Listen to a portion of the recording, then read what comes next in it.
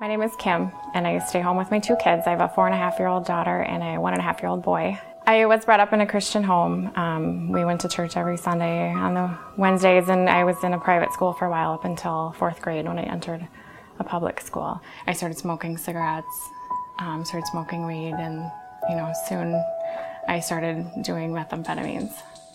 Yeah, I didn't make very good decisions when I was using meth. Obviously, you're not thinking straight, and you'd be awake for days at a time and lack of sleep. I didn't date a lot of different people, but I know what I was doing wasn't what I was brought up thinking at all. I knew better, but I kind of just didn't care. I didn't really think about the consequences. I kind of just pushed Christianity aside and what I knew was right. I was about 19 years old and I found out I was pregnant. As soon as I found out, I stopped using meth and I stopped smoking. I don't really know, because I'd been using, but I think I was maybe about 12 weeks pregnant. I got kind of excited, I've always wanted to be a mom. So it wasn't the greatest time, but I thought it was just an opportunity to change. And I even bought a pregnancy book to track my pregnancy, and I bought some baby items that, I just thought I might need. And the first person to suggest that I had an abortion was the father of the baby. We hadn't been dating anymore, and he was dating somebody else, and so it really wasn't ideal for us to have a child together.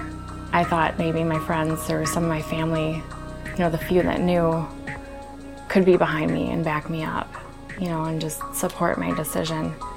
And so I felt like I didn't have anyone. Even in youth group, a friend of mine and we made lists of abortion clinics, and we would pray for them. And our plan was to go to these clinics and to pray for those people.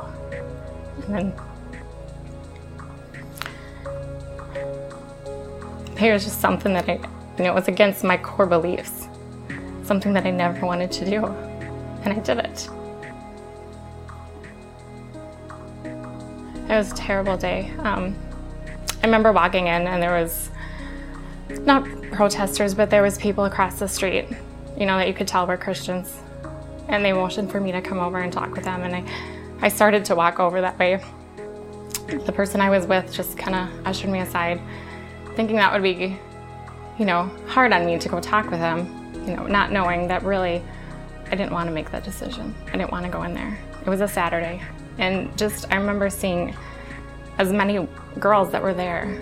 There was maybe 20 girls there, and just thinking how many babies are going to die today.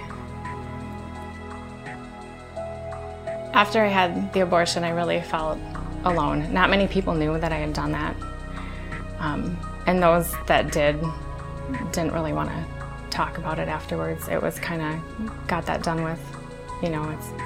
It's in the past now, but for me it wasn't, because you still have physical pain, and of course that emotional attachment, something I always wanted to be. I always wanted to be a mom ever since I was little. And then just to have that ripped away, even though it was my decision. But it was very hard. I always knew in my head that God forgave me. I know that He forgives of all sins, but this just seemed like the worst sin that there was. And when I would see my two kids play together, I feel like this is what I'm missing. I should have had one more. And so it's really hard. And I really feel like Satan had put me under attack. It was everywhere, on the TV, or you'd hear something about somebody having an abortion, or just something would always pop out at me. And I just really had to grieve over it. One day at River Valley, Pastor Rob was talking about grace. And I'd seen a video, and it finally just hit me that I'm not just forgiven, but God's shown me grace.